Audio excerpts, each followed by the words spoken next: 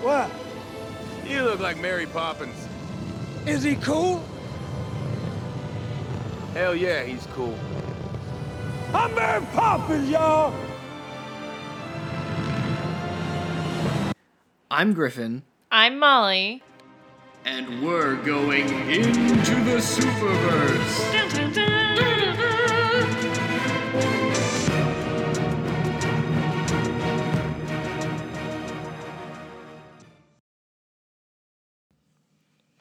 And now we return to our regularly scheduled programming. We may have lost some of y'all with our episode last week in which we covered The Crow. I'm sorry. A massive detour from both our usual movies that we watch, and also, I would say, a detour from our normal discussion style. I don't think it was a bad thing. I hope you all enjoyed it if you listened. But now we are returning to our MCU watch through with Guardians of the Galaxy Volume 2. Yeah, so much different tone than where we were even before The Crow. I mean, well, we had Shazam. We kind of sandwiched The Crow with two movies Lighter that movies. are almost as far as away as you can get from it, which may have been to its detriment or not. I don't know. So this is our third, fourth James Gunn movie that we're covering on the podcast? Third James Gunn movie, fourth James Gunn project. Peacemaker, yeah. So this was 2017. We're quickly approaching Infinity War, right? I mean, in terms of time, not necessarily movies. We are. There's 4 more movies, I believe, until Infinity War. Yeah, I think so. This film doesn't have that urgency. Like, Not I at all. kind of kept forgetting that this took place before Infinity War. For some reason, I was thinking that this was taking place after because they faced Thanos in the first, or kind of faced Thanos in the first one. Yeah. I think this movie caught a lot of flack for that lack of urgency, for that, and for the lack of tie-ins with the Infinity Saga, which was, as you were just saying, like rapidly moving to its not conclusion, but to its climax. Like Doctor Strange, like kind of hyped us up for, like, they mention Infinity Stones. And I can tell and they do mention the word Infinity Stone. A token mention. I know that like James Gunn was not interested in just making his next movie heavy setup because honestly he did a lot of heavy lifting with the first one.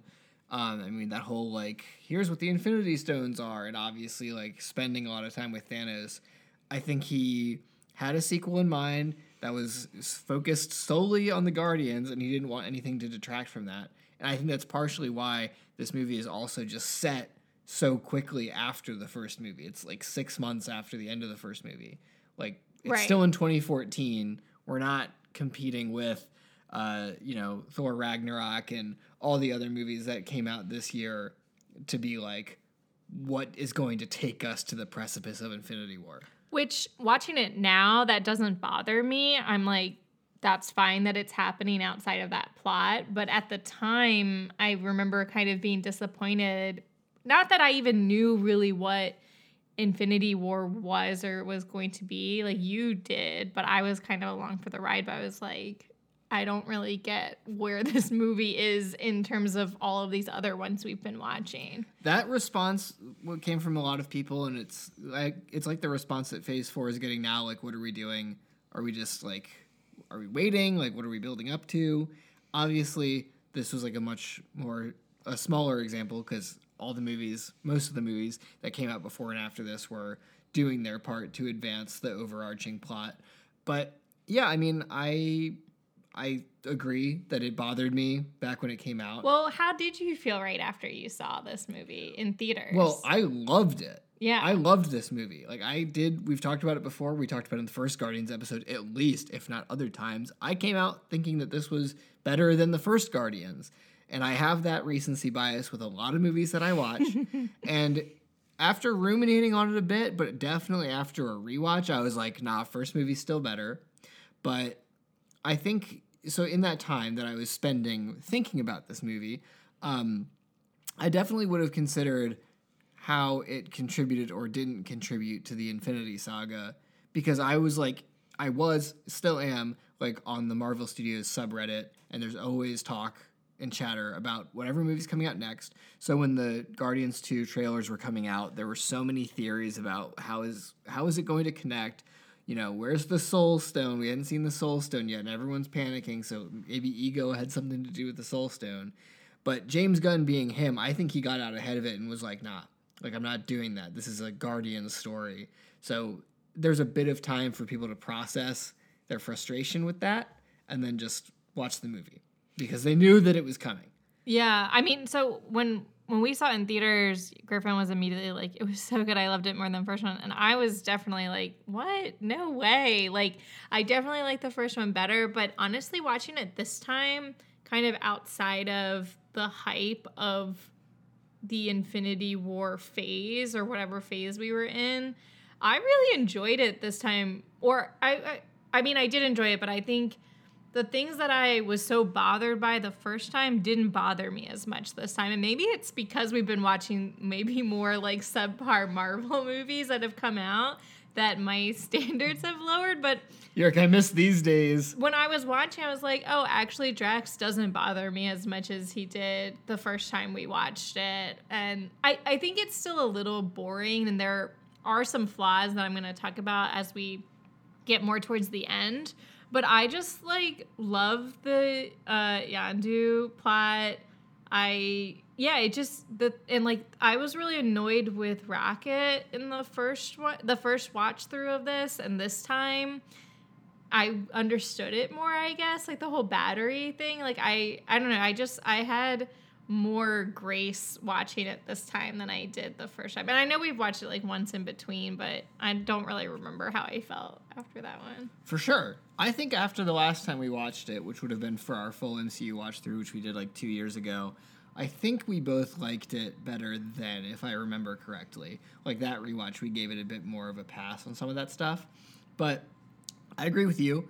I think maybe, well, certainly for this rewatch, and I'm wondering if it was the same for my initial watch in theater, the last, like, 20 minutes of this movie, I think, are really good. Like, it has a lot of pacing problems. I wouldn't even say a problem. It's a slow-paced movie. But it's a short time frame. We're only talking about, like, a day, 2 days. Right, very short, but, like, and when it gets there, I just think, like, the ending is really good, and, like, the Yondu stuff, like you said, is fantastic. So thinking about that, like, coming fresh out of the movie, that sticks. There are a lot of notes that I would have given James Gunn on this movie. Let's give him now. I'm sure he's listening. So, and especially now we have more perspective, because after watching... Yeah, he would love that. After seeing The Suicide Squad, and especially Peacemaker, we've gotten to take, like, a better look at James Gunn, like picking these projects that he is like passionate about, which obviously he is for Guardians, but I'm assuming like working on Peacemaker, especially with like very little overhead or oversight, like he's doing him. And I think where this movie succeeds, one, is drilling home like the emotional stuff with Yondu and Rocket, and I can see like a lot of that came through also in Peacemaker with how like got into the stuff with his dad with like a layer of like goofiness that's inherent to superheroes and everything. And I just thought that clashed with some of like the humor that he chose to go with in this movie. There were still a lot of jokes that don't land for me this watch through, or they just like overstay their welcome more often than not, which is too bad because I think in shorter spurts, it wouldn't have given me like a bad taste in my mouth. That's just like what I think about. Like I was saying to Molly before this, I think this movie has like instances of what James Gunn really excels at and also his weaknesses. And there is a clear disparity to me, which makes this like not the best. Yeah, I don't think it's the best project. I do like that he's not, like, it is different than Peacemaker. Like, it still needs to fit into the Marvel, to the MCU. And I think the jokes and stuff is more in line with the MCU. Obviously, like, he has to, like, tone down the violence and stuff. So for those reasons, like I'm glad it doesn't stick out as a sore thumb in terms of like, this doesn't feel like a Marvel movie. Like, I think he did a good job of, or at least he was listening to some of the people in trying to Marvelize it, even if he didn't necessarily want to do that. Definitely. Which I know that's not exactly what you're saying. But what I was gonna just bounce off that with was like, I just like the Peacemaker humor really worked for me, like in virtually every aspect because of, but like you said, it's more adult. They can curse, so on and so forth. The things, you could really tell. I feel like at some points the joke that he wanted to make, but he couldn't. Well, I know they had to keep saying like frickin' and I would just prefer the not like. Yeah, I didn't like that. In what universe is Rocket not saying fuck? Like, what is he? Is he Age of Ultron Captain America now being like, watch your language? No, I would have just preferred like just find another way to don't even say bother. It, yeah. That was that's one of the worst jokes to me, and it comes so late in the movie. I'm like, damn it, man, just why? Don't fuck up this Yondu moment. Yeah, and I mean, somebody else says something like that too. It's like very censored. It like, I was like, are we watching a censored version of this movie? Yeah, sometimes, and that's not a good sign. It like stuck out to me more this time, I think. A good PG-13 movie, you never really think that. Like in The Batman, you don't really think that. Obviously, tone is vastly different. Is that only PG-13? Yeah. It feels so violent. I know, but they don't really do anything that would make it R-rated, so... for me though, like just to get these out because I don't want to be bitching about this movie. That Guardians of the freaking Galaxy, no good. And it didn't bother me as much this time, I will say. But the thing with like the yarrow root or whatever, like it's not ripe. That didn't bother me. It didn't bother me as much, but I'm also like it's the setup for it is so clunky. I didn't like it. On like some of our watch days, I'm like, why are we building this up? It's not like from the minute that they first be like, it's not right. I'm like, this is not worth the payoff at all. I also the other bit I didn't enjoy. Drax and Rocket both do it is like just the excessive laughing at their own jokes or like at something. I'm like, this is not my humor. This feels like middle school humor. Did you build a penis? Oh, I have huge turds. And I think what actually hurts the movie the most, because I bitched about the Taserface thing and Rocket being like, your name's Taserface, which I think like a minute of that would have been good. But that actually didn't bother me as much as just like the ha ha ha ha ha ha ha. Like, yeah, it's too much. But also like the Taserface thing bothers me because like they just fucking killed like 20 of the Ravagers, and Kraglin's like, they killed all my friends and it's really sad. And I'm like, why are we not focusing on the fact that they're just like fucking butchering half the crew of this ship? They're throwing them at the airlock, and I know it's like Rocket like kind of like deflecting or something. I don't know. Well, I was gonna say like I think it didn't bother me so much because I actually saw what was happening, which is like, he knows that he's next, so he's like delaying it. Yeah. Like, I think it's that this time for Rocket, it's more strategy than just being an asshole. Yeah. Whereas like later when Yondu like asks him something and he just starts laughing for like a minute. I'm like, this isn't strategy. This is just him being an asshole, and that's not funny to me. Oh, when he like can't find the eye or something, he's like he'll wake up. Yeah. And like Drax does that a bunch too. Yeah, I just think some of it's like if you just let the joke like sit and not be like basically cueing a laugh track. Like, we know when the joke lands. We don't need the character to fall over laughing at it for me to get it. In fact, it makes me like the joke less. Which is a shame, because not all the jokes in this movie are bad. There's a lot of good ones, but the bad ones are kind of distracting. Yeah, but so let's get into the movie, talk about some things that we liked. We'll probably still say some things that we didn't love, but... Sure. Well, first of all, the young Kurt Russell still looks pretty good. Looks excellent. Yeah. Pretty good. All of the de-aged Marvel stuff from this era has maintained its good looks. Also, it's funny that they within the story, there's like the whole de-aging thing, because like he could be anything he wants to be. Why would he look older now? Like, why wouldn't he look the exact same? Well, he wants the human experience Right. until he would get to the point where he's like decrepit, and then maybe he'll just reset. I don't know. That's a good point, though. Did not really think about it.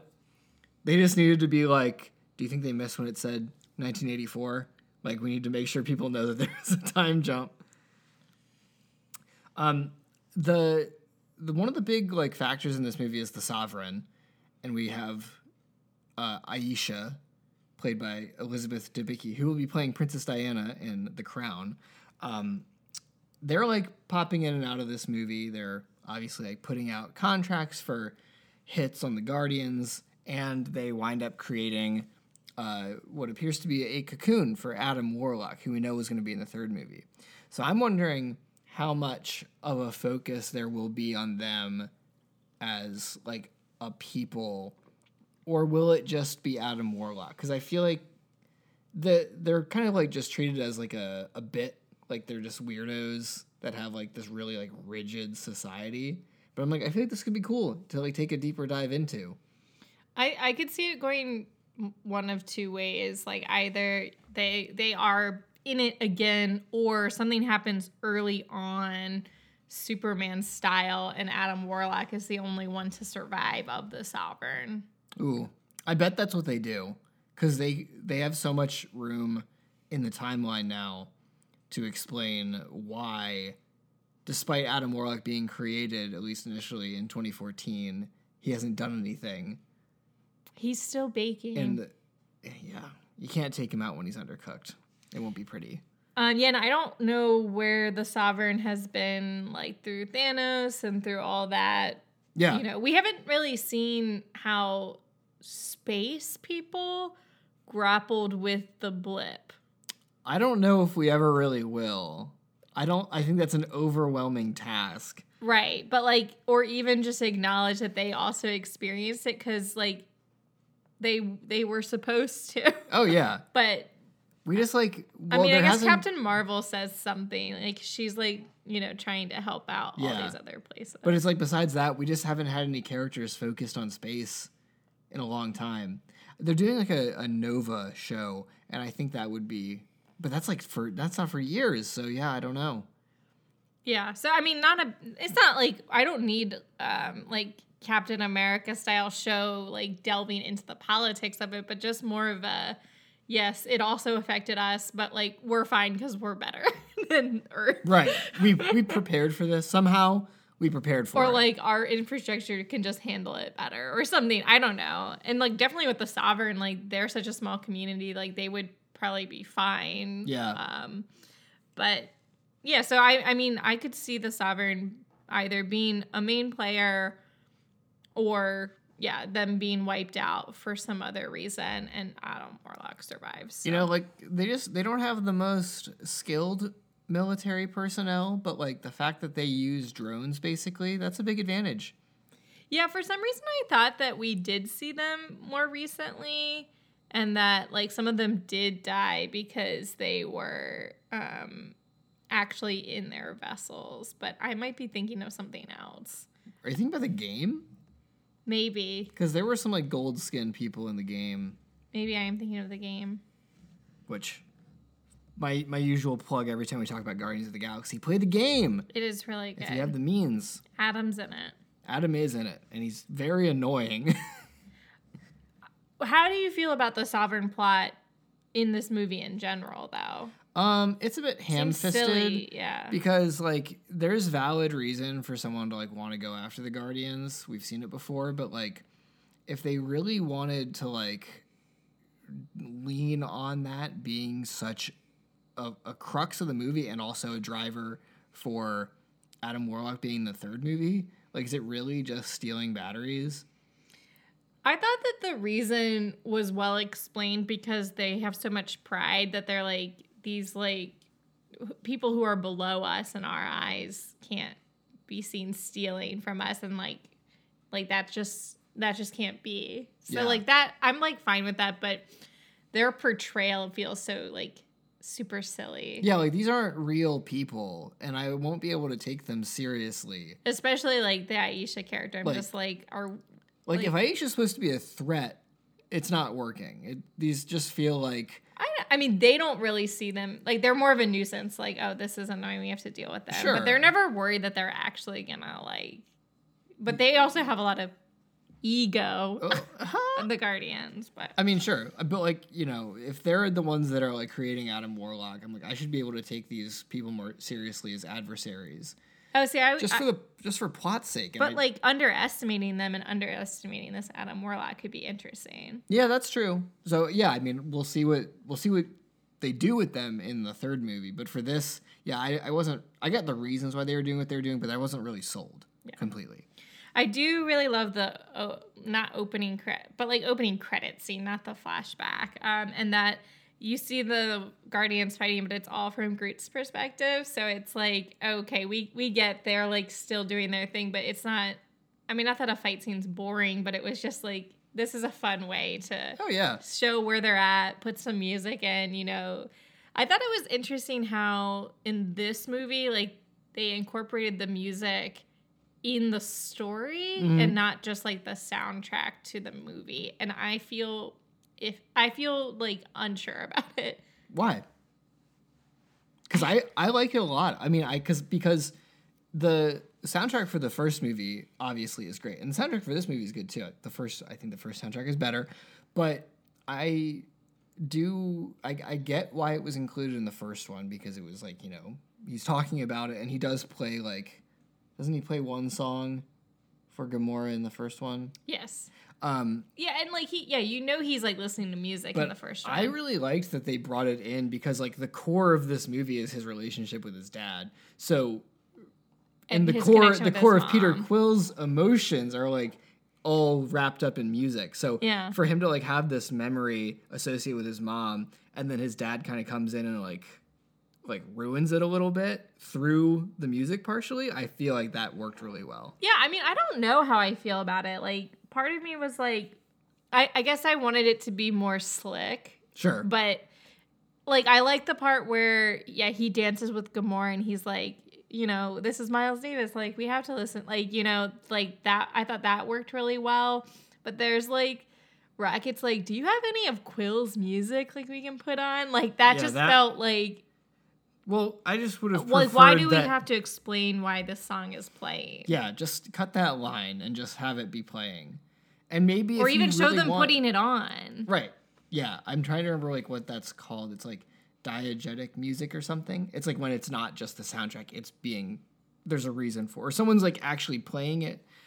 Yeah, I think that would have been fine. And at the end, when he gives it to Groot to listen to, I thought that worked really well. Yeah. And then it just became the soundtrack. Like, there were times where I thought it worked, and then there was times where I was like, you're showing me too much that you're doing this, I guess. I think that's why I'm like in between on it. I get that. Yeah, I agree with you in that regard. They could have handled it a bit smoother, but overall I think they just took a bit more of a stab at incorporating it rather than having it be like, here's songs that you can go buy on a record later to play at home. Which, like, I don't mind it as a concept, I guess. Yeah. Yep, I think that is fair. I forgot how many, I kind of underrate the soundtrack for this movie because I've heard the soundtrack for the first one so many times.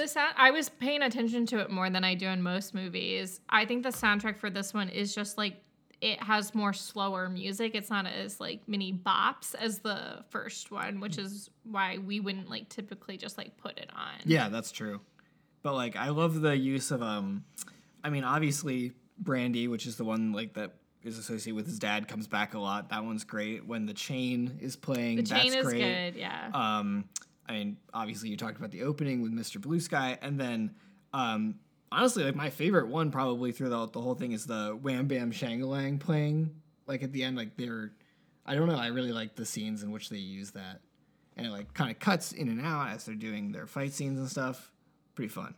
Not to mention the original song that they did for this with David Hasselhoff singing over the credits that they put out a music video for afterward. I mean, just come on. Also, like, kind of tied in with the Sovereign plot is, like, we get a lot of Rocket, and I do wonder if they're going to do more with Rocket I think James Gunn has in the straight up next been one. like, it's going to explore where Rocket came from and who Yeah, created him. because we're and- getting Cosmo and stuff. Yeah. But I've said this before, I think I said it on the podcast, but I like need to see a video of Bradley Cooper doing the voice of Rocket because I just can't picture him saying the lines. Like, I always have wondered, like, are they putting some sort of like filter on his voice or is he just doing it? Because if he's just doing that straight up, it's incredible. I'm going to play a video for Molly real quick. But like, do you know what I mean? Or Oh, yeah. you've already seen this? I'm a tough guy. You just want to laugh at me like everyone else. 12%? There's the laugh. It's real.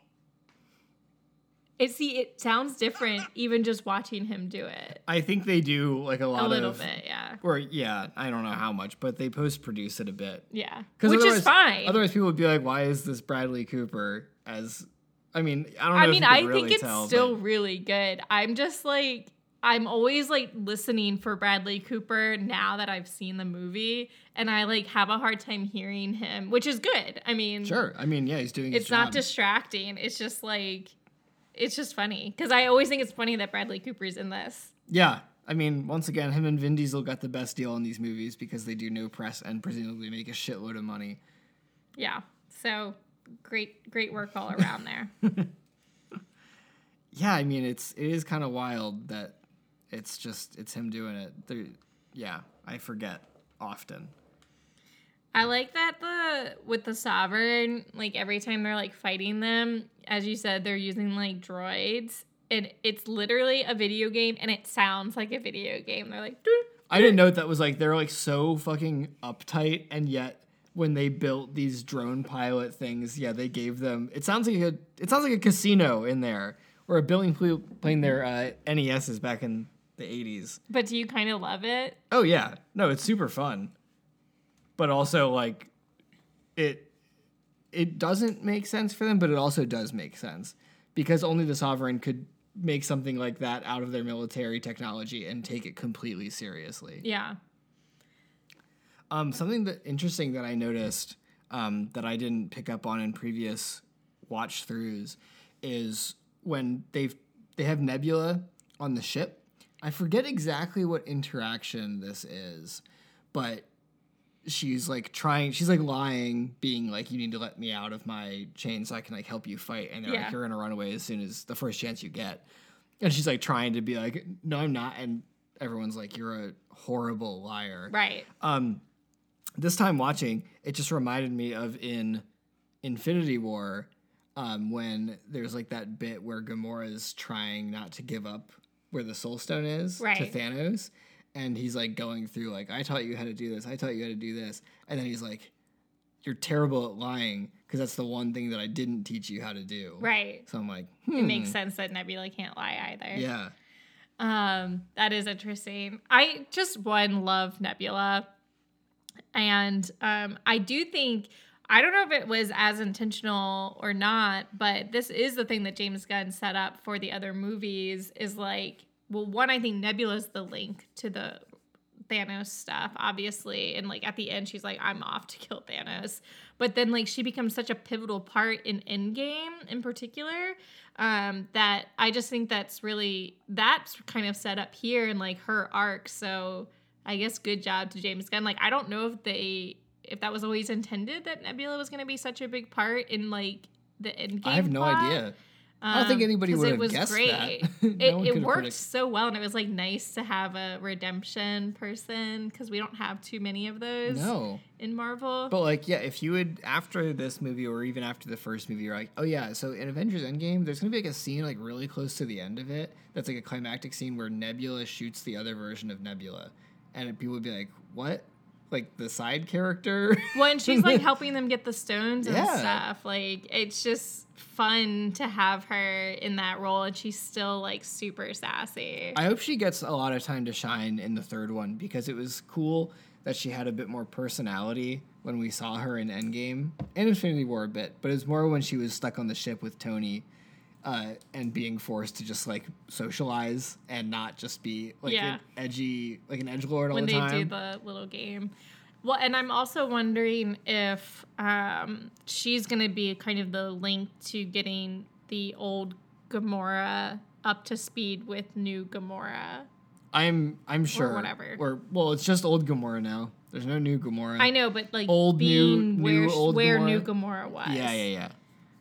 Oh, interesting. Yeah, no, I'm sure they're gonna get more into that relationship, but I have no idea how they're gonna do it. Also, for the third movie, we have our introduction to Sylvester Stallone's character. He's on that, like, kind of what seems like a club planet, which seems like a terrible location for a club planet because it seems really cold all the time.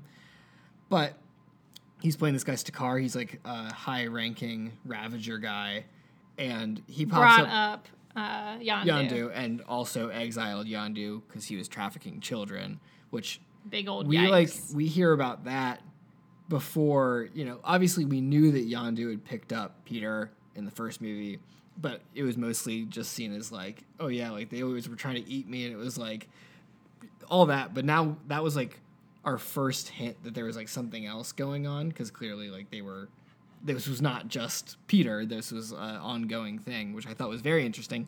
But I also like Sylvester Stallone in this movie. I don't see him in a lot anymore. And, his acting is how he acts. But I feel like it worked for this character. And I hope that he also has more, like, real stuff to do in the next movie.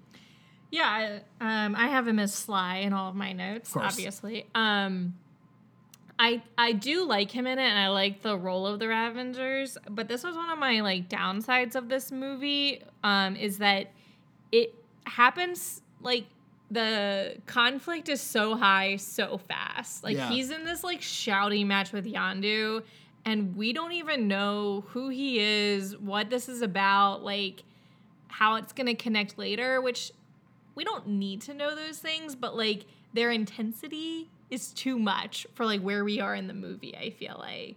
Well, I agree, and then it also kind of worked for me because it's kind of painted as, like, this is like a world that we have not been in. Yeah. Even in the Guardians movies, like, we know Yondu as this guy, but he was involved in this shit way before that. He's like talking about how he was like a battle slave for 20 years and like all this shit going on that I guess had been simmering. But I agree that it would have been nice to spend more time with that before it blew up. Yeah, or even just get a little bit of time with Sly on his own. Yeah. Like, I was just like, okay, they don't like each other, we get it, and, like, Yondu's into some bad shit, but, like, it just, that part didn't feel earned yet. I mean, they really work on Yondu's plot throughout, so then, like, it does become earned by the end, but I was like, this scene feels like it needs to happen later or something. Sure. I wonder if they had considered that and then they needed to space it out to make the ending work more. Yeah. But, he's confirmed to come back. What's his name? Michael Rosenbaum? Is that who played Lex Luthor on Smallville? He plays the guy that has, like, all the shiny... The one from Smallville? Yeah. He's, like, the shiny, like, diamond head him. guy. Yeah. Oh, another bald guy. Also a podcaster. So it's, like, it's him... It's Sly. It's Michelle Yeoh. Miley Cyrus is a robot head. I'm forgetting who played the other one that we saw in the credit sequence. There were two more. There was this mountain of a man, and then also an alien who was doing some Doctor Strange magic. That's so funny. I just showed a picture of, like, a side-by-side of his character from Smallville and his character from Guardians, because it's two bald guys. Martin X is his name. Oh, yeah, and Ving Rhames is the other guy. So, if we get that whole squad together, which hopefully we will, and they'll just ask the audience to be smart and realize that Michelle Yeoh is not playing the same character that she played in Shang-Chi. Is it Yeoh or Yao? I thought it was Yeoh. I thought it was Yeoh, okay. But in any case. Yeah, I liked seeing, like, this... presumably slightly older generation of Ravagers, and the one that was like doing the Doctor Strange magic, I was like, just give me more of that random shit. Like, how did this alien learn how to do that? We don't know. Oh, I didn't even like think about that. Yeah. I think that'll be a fun like C plot if the Adam one is like the A plot, and then the Gamora is like the B plot, because they'll be, but they're not like really against the Guardians, I don't think so, unless like something happens and then they do become against the Guardians, or I don't know how that's gonna play out. I don't know. There's a lot of moving parts, and they're gonna have to like sacrifice some of this stuff to not have a 6-hour-long movie. So I don't know. I do like that James Gunn is like, I don't really care what's going on in the rest of the MCU. Like, I set this up, however many years ago, and I'm continuing it. Yep. And I'm like looking forward to this plot happening outside of the MCU plot. Well, one, because we don't know what the MCU plot is right now. But I think it's just now, like, we appreciate these characters so much. It's like fun to just live with them for a little bit. Yeah, it was good to get a glimpse of them in Thor. Right. So we know they're on the horizon, because it's been 5 years since this movie, and now Guardians 3 will be coming out next year, which is crazy to think about. And we're most of the way through 2022 already. So, and they are doing this little Christmas special, which it could just be silly, but I thinking about James Gunn, I think he's gonna slip something important in there. I think it'll be fun, and yes, something will be crucial. I know we haven't watched I Am Groot yet. Sorry to the big I Am Groot fans out there, but there's not a lot of material to cover on like a 4-minute episode of Baby Groot running around. So if you were wondering why that hasn't showed up in your feed yet, there you go.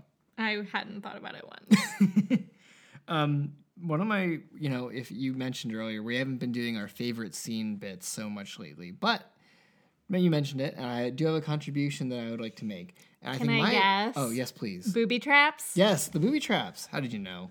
It's so good. It is really good. It's also my next note is love Rocket's booby traps. It's so good. Because, like, obviously at this point of the movie, Rocket's acting like prime shithead Rocket, and, I needed a win for him to just not be a complete douche. Right. So, a bunch of these Ravagers getting shot in the face with needles. I'm here for it, Rocket. Also, it's just so fun, like the way that shooting an action scene in which Rocket's like the jumping around on the trees and launching off of people's heads.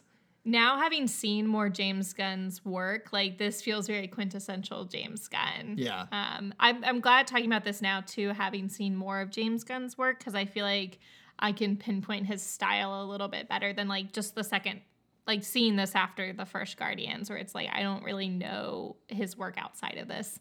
I still only know it in a superhero context, but sure, it's still like this feels like that. And then a scene I was going to talk about towards the end is also like very quintessential. I think his fighting scenes have like a continuity, I guess. Yeah, I agree. Big bombastic stuff with some slow-mo sprinkled in, and yeah, no, it was just really fun. It was just very energetic, and the music was good as always, and it was great. And then meanwhile on the planet of Ego, weird vibes, like, and I think it's good weird vibes, but like just like this museum timeline that's happening, and that's the first red flag, isn't it? Yeah, and I think we as the audience are like, something seems sus. Well, probably. And Gamora is our vessel to be like, no, like, does this not seem super creepy to you? Like, I know this is your dad, but like, and at that point, he's not even 100% sold on that. So. Right, it's a little too perfect. Yeah. So I think that it's good how it's portrayed. It is like unique in its it absolutely portrayal, is. I guess. I mean, like the whole idea of this movie is super unique. It's like, of course, like, oh, I don't know who my parents are. I don't know who one of my parents is, and I don't know where these powers come from. So not only are we answering that like classic superhero question, but it's like, okay, also I'm a planet and I'm planning like total universal domination. Also, I'm losing my powers on the same day I found out that I had them. Yeah, I don't agree with that. I wish they would have kept the powers. Like, I guess because they're tied to the planet, but I'm just like, he inherited them in his genes. They had Ego say it a billion times, like, oh, I'm immortal. Like, Peter will be like, oh, I'm immortal, oh, I have powers. And Ego will be like, as long as the light in the planet is burning, you have it. They say it like 7 times, but it's still such a bummer because, again, in the game, he doesn't have these celestial powers, at least that we see. Not in the same way. Not in the same way, but he has like these cool guns that he gets from his dad. That only he can control. Yeah. And James Gunn, I think, like was asked, and he was like, I just didn't think I could make it work. But like, I feel like he needed something else to be like, and people like Star-Lord, but I don't know. Some of these like little quirks and traits I think would be cool to have kept around. I mean, I think there's possibility for him to have something residual. Yeah. Yeah. I hope so. Potentially. I just think it was such a cool character reveal, and it made sense for why he had to get rid of it, but also it was like, damn, like that's all we get. He could have been a star player in the Endgame fight, you know? So he's just flying around with his jetpack. I also wonder if he's going to return to Missouri in the third movie, because they made a couple of mentions of the fact that he's never gone back. Well, and then people were like, oh, well, now he has gone back for Tony Stark's funeral. And, you know, I think James Gunn was like consulted on like what the Guardians were doing. He didn't have complete control.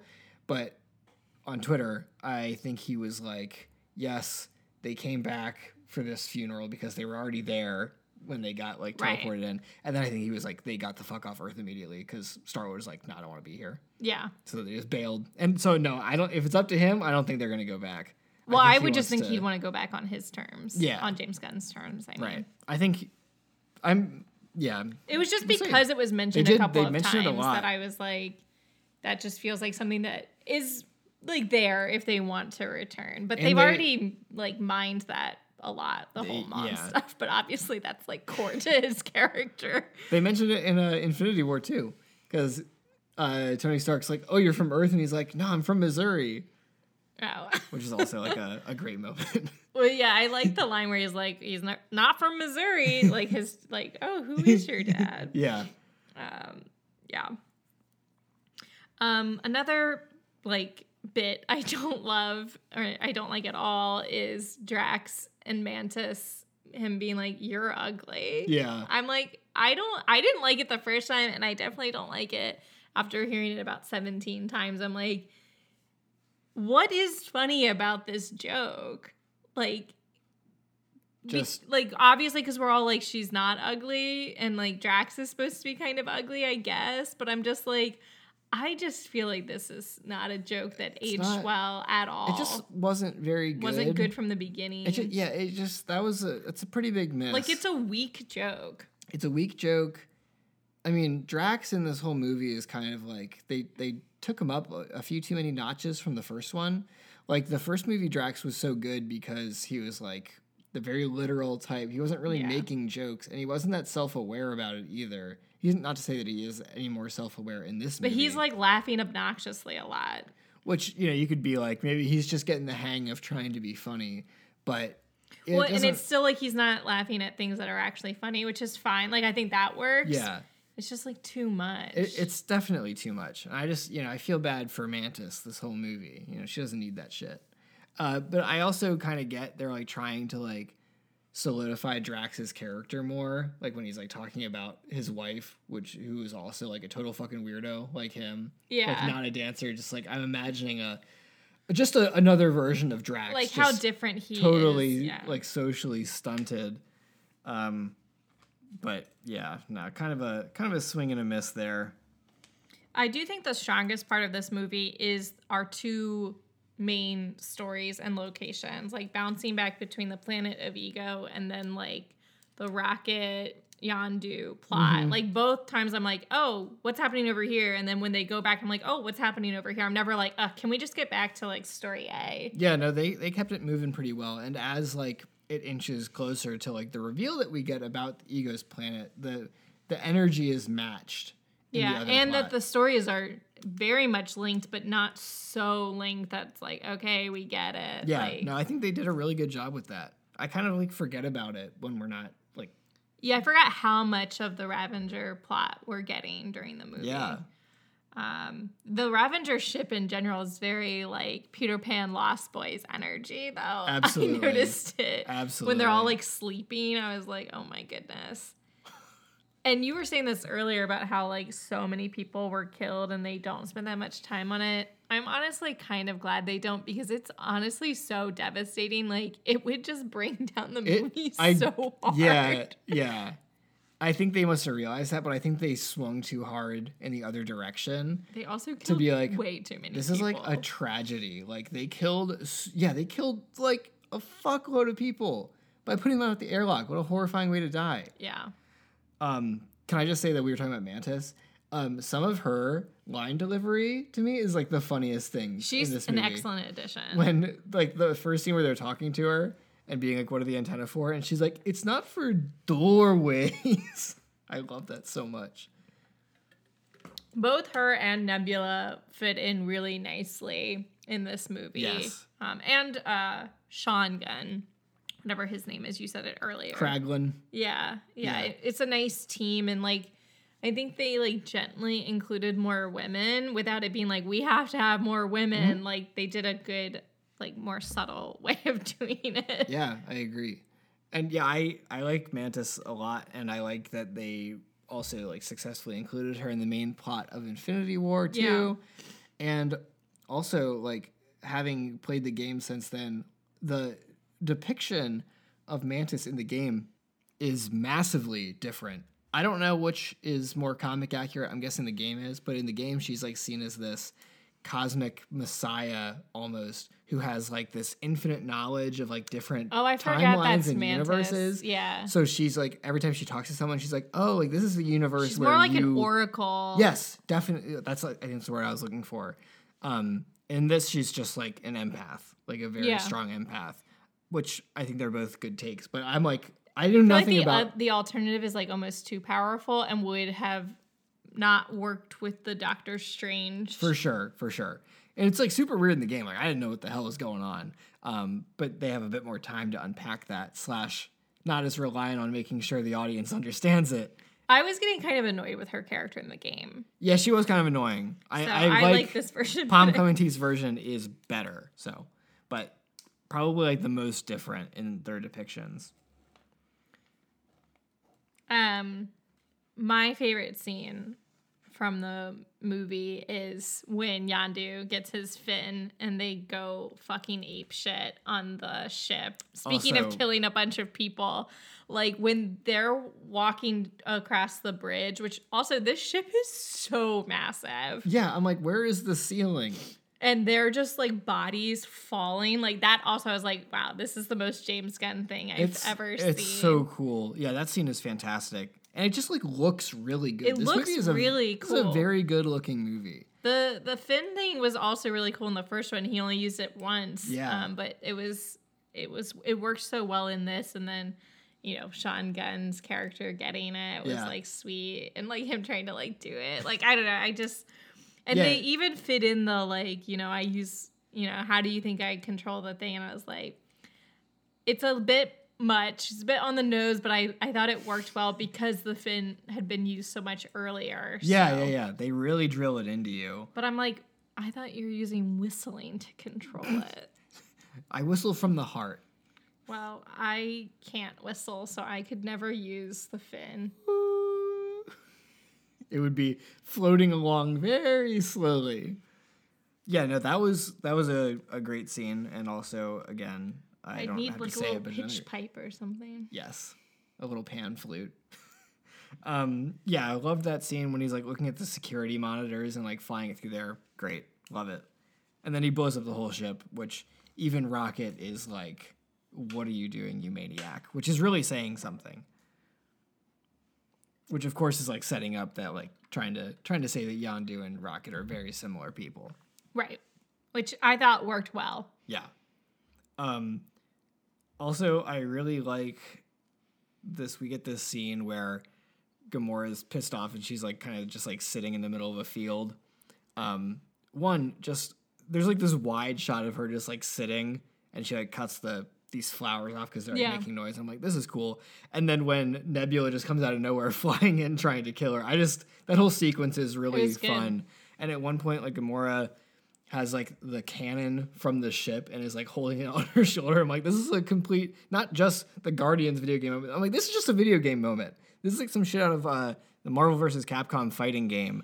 It was just like so out there, and I'm like, oh yeah, I forgot like how strong Gamora is. It's just cool to see like evenly matched people fighting where you're like not worried that one of them's gonna like kill the other. Yeah. Even though that no, was like just... Nebula's goal. I'm like, I was never worried. Sure. And of course, like, I mean, if Nebula had wanted to do it, she would have done it. Right. But we know better. Sister code. Sister code. Just want to check in really quick. How are we dealing with this whole celestial business in this? I think the answers were not, because it doesn't make any fucking sense. Like, why were they using that word if we knew these other celestials existed in other parts of the comic world? I don't know. And which one is more accurate?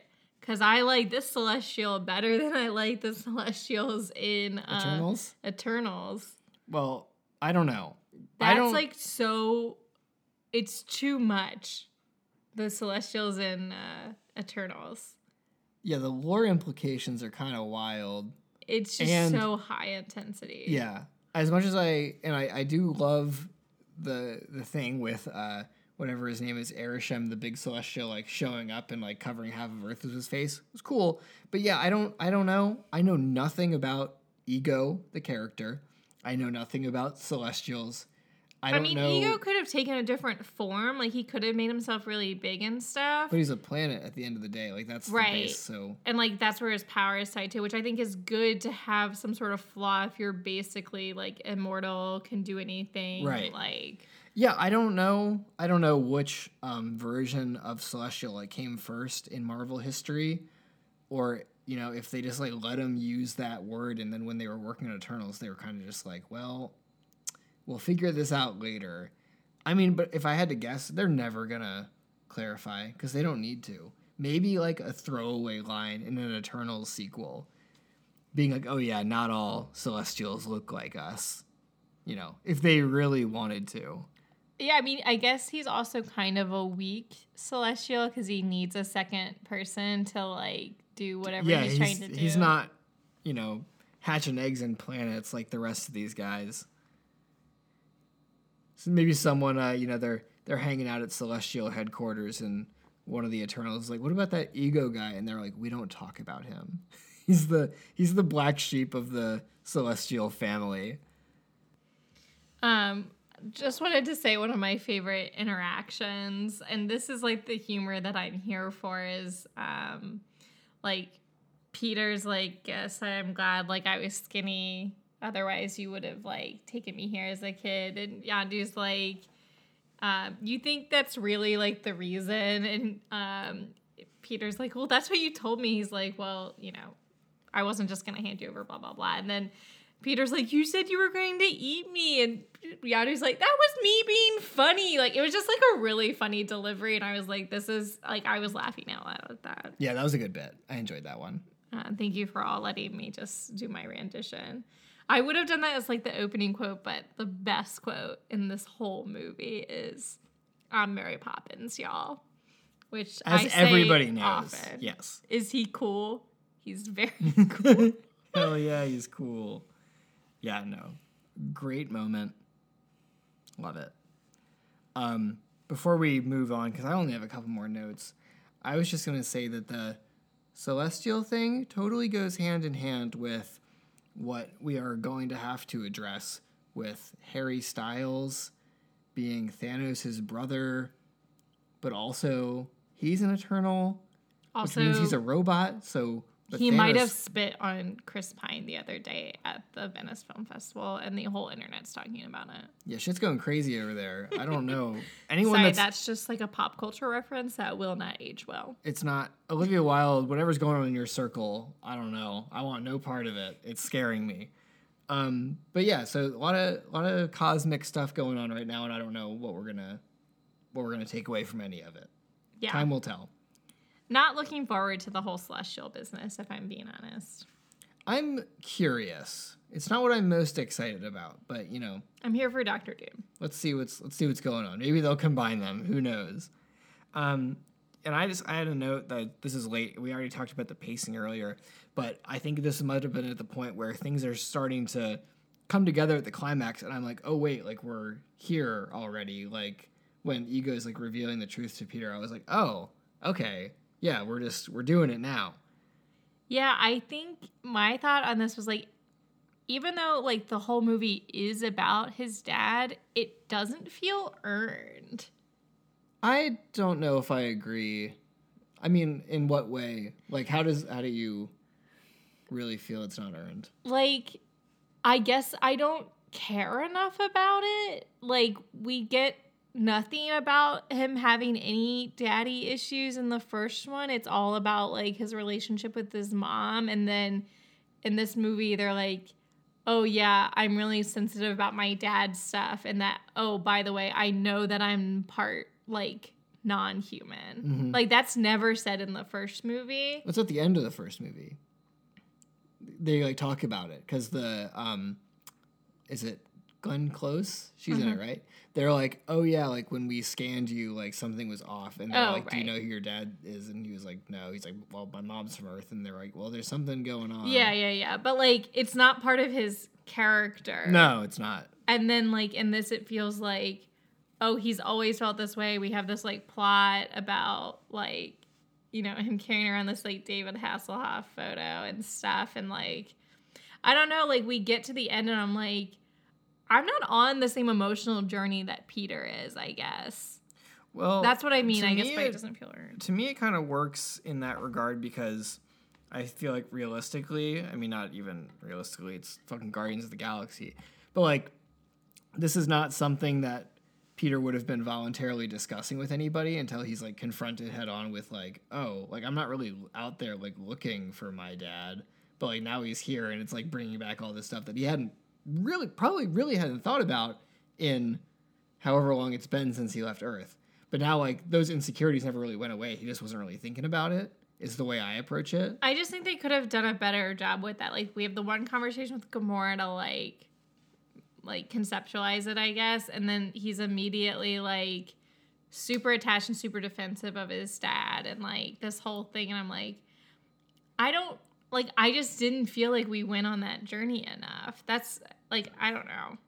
I guess we could have gone deeper. Yeah. Even though, like I said, I understand that's, like, what the whole movie is about. It's just, like, it happened. It's over. We're moving on. Like, yeah. No, I get that. Yeah. I get that. The way they told it, I think maybe I just worked a bit better for me than you. Just, like, because I didn't really come away with that, but I totally agree. I would be willing to guess that it suffered because maybe this was not like the 100% guaranteed plot for the sequel. So like they didn't lay the groundwork. yeah. Which it obviously, yeah, it would have been a lot better if they had, but I'm assuming they may not have even known that they were going to get a sequel when they wrote the first one. So James Gunn might not have been reading that far ahead. Yeah, like the part that felt the most earned was when like he like kind of let slip that he put the tumor in his mom, and like his reaction to that, I was like, that feels like really earned because we saw like the impact of that in the first one. But like him like having this like need for a dad or like wanting this like relationship, like that felt like they were just doing that for this movie, I guess. Yeah, I get that. Man, that scene where he like shoots him instantly though after he says that shit about the tumor, that's so good. Yeah, that felt really like I wish I had another word for earned. Yeah. They almost ruined it with him turning into David Hasselhoff, but like not quite. It was stupid. Oh, I thought that worked. I thought it was like why are we doing this right now? Like this is not a comedic bit moment. It was fine. It doesn't detract really a lot from it, but I was also like, why? This is like a fun little Easter egg, but like we could have done this earlier when he was like talking about how he can turn into whatever he wants. Whatever, not a huge deal, but. And I mean, from that moment on, it's like really breakneck, like through the end of the movie. But we do have like the pause in everything for like the whole Groot stuff again. Yes. Which I thought that worked well. Yes, I enjoyed that Groot moment. That was the best baby Groot moment. Yeah, especially like setting it up with like him not following the instructions Yeah. at all. Like he never did it. No. On the ship. Okay, that and the thumb, the severed Thumb, thumb that or was toe, really funny. whatever it was. That Yeah. was excellent. I have a lot of questions, like a lot of questions. As Reagan said, we'll just never speak of this again. Now, my biggest grievance, and I think many that saw Titanic will feel the same way. I'm just like, we could have saved Yondu. Like, just like we could have saved Jack. Like, what There was happened? room on that door for someone else. Exactly. Like, why wasn't the ship right there ready to pick them up? I guess they just assumed Peter was definitely dead, but like Rocket gave him the stuff. Well, Rocket, I guess he was like, what I was thinking about the same thing because I was like, what was the trajectory? I guess they knew that the planet was going to blow up. So when Rocket left, he just went straight up. He was like, we're not going to go over because they weren't going up in the same place that the ship was. So they But either they can like track them. well, I think they did, but at that point, like Rocket was already getting away from the explosion, and then they would have been like, okay, he made it out, so they looped back. I think if they had planned things a bit better, but there was a lot out of their control. I'm just saying, Yeah, it felt like he didn't need to die. it's true. But hey, he got in my opinion, one of the best deaths in the MCU. So, It was, and like obviously, like it's all beautiful and like it felt earned, y'all. But like just in terms of like me wanting to keep Yondu around, of course, yeah. I was just like yeah, no, I don't. we could have gotten there. Yeah, I didn't want the guy to die either, but The guy, the daddy, if you yeah, will. he ain't your daddy. Yeah, it's very sad, but like I was saying earlier, this is like this last part of the movie with like when the rest of the crew's on the ship and everyone's pissed, like where Drax is like screaming, like, where's Quill? Like, why isn't Quill on the ship? And Rocket's like, That's all like really tases good. Gamora. I'm like, this is like working really well for me. And then like leading into this stuff with obviously wish Yondu hadn't died, but they did it really well and it like closed like the whole story arc that they had been working on this whole movie. And I mean, like the acting was great. I mean, I thought like Chris Pratt was like really selling it too, which was great. And then like I mean, I love the actual funeral part too when the Ravagers come back, which obviously is like everyone's like happy. But then like seeing Sean Gunn Kraglin and he's like crying tears of happiness. I was like, this is very I like it's all worth it for like those moments. But I'm just saying, sure. There was room on that ship for. Yeah, room on that absolutely. door for two. I guess I'm just happy that they didn't fuck up his death or like the consequences of it. Like it was very like heartfelt, and they didn't like step on it at all. Yeah. Like I don't know if Taika Waititi could have done that. Why are you making that comparison? Because it kind of reminded me of like the placement in the movie being like where at the end of Thor Ragnarok, Asgard gets blown up, and it like should have been like a thing. But they just had like Korg like making jokes the whole time. So to me, like obviously the circumstances are different, but the tone is comparable. And I just thought that like after a movie of this movie, which had like a lot of jokes and bits, which didn't land for me, they were able to like stick an emotional landing and have it not feel out of place. Yeah. And I hadn't thought about that comparison before. That just came to me, and I think that was a qualm that a lot of people had. It was like you can do all these bits, but like when you have like a pivotal emotional moment that should matter, make it matter. Well, I have a lot of thoughts on Thor Ragnarok, and I think a lot of people give that movie as like their number one, and they don't always. I don't think they think about the whole movie. They think about the best parts of that movie. Yeah, well, we'll talk about that in like 3 or 4 weeks. So you have that to look forward to. Yeah. I mean, that one's coming up next in terms of Marvel. Yeah. Yeah. Pretty wild. Yeah, I didn't have any other notes. No. But That's yeah, it. I really enjoyed watching it. I did think it's a little bit like, I think Ego falls flat. Mm-hmm. Like his character is like take it or leave it, and all the other stuff happening around it is really good. And I think that's part of what I was saying about like the stuff just wasn't hitting for me. Yeah. I mean, I think as far as like a villain goes, I find like Kurt Russell. I find more to like with Ego than I did for Ronan, just because it's like such a different take. I like the Ronan from Guardians 1. Yeah. Like he was just such like a classic like bad guy. Which Guardians 1 was telling a very different story. Yeah, I thought that Ronan worked for what they needed. I think like what I like about, I still love both movies and I would still give the edge to the first one in hindsight. But what I like about this is not having to do like the whole forming of the team again. I like seeing them together, and like this is really the only movie where we've seen them as a unit for the entirety of it, which is cool.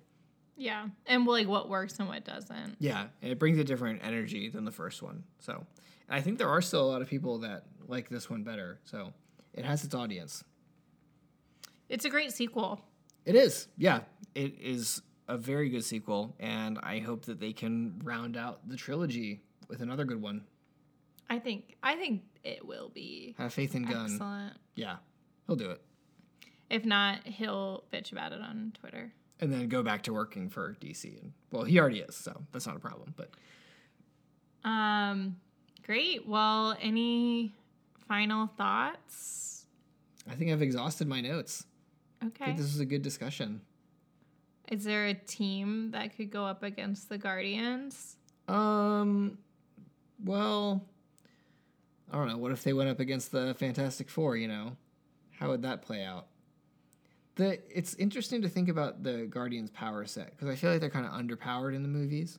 But they always do well. They always win, but like by the skin of their teeth. Which is what's like fun about them. Yeah. You know, like, they don't have a plan. Could Drax fight the Thing? Probably. Yeah.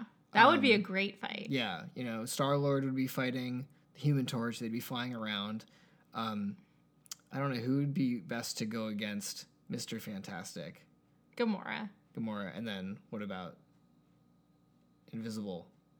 Well, I mean, they don't. The way they fight, they don't just like one for one. They're They're a like unit. chaotically fighting everybody at the same time. I think could Rocket and the Invisible would be fine because he's like trying to shoot her and like. Yeah. He would have some sort of technology to counteract it. I think that'd be a fun fight to watch. I was just trying to think of other groups, and they're all really big.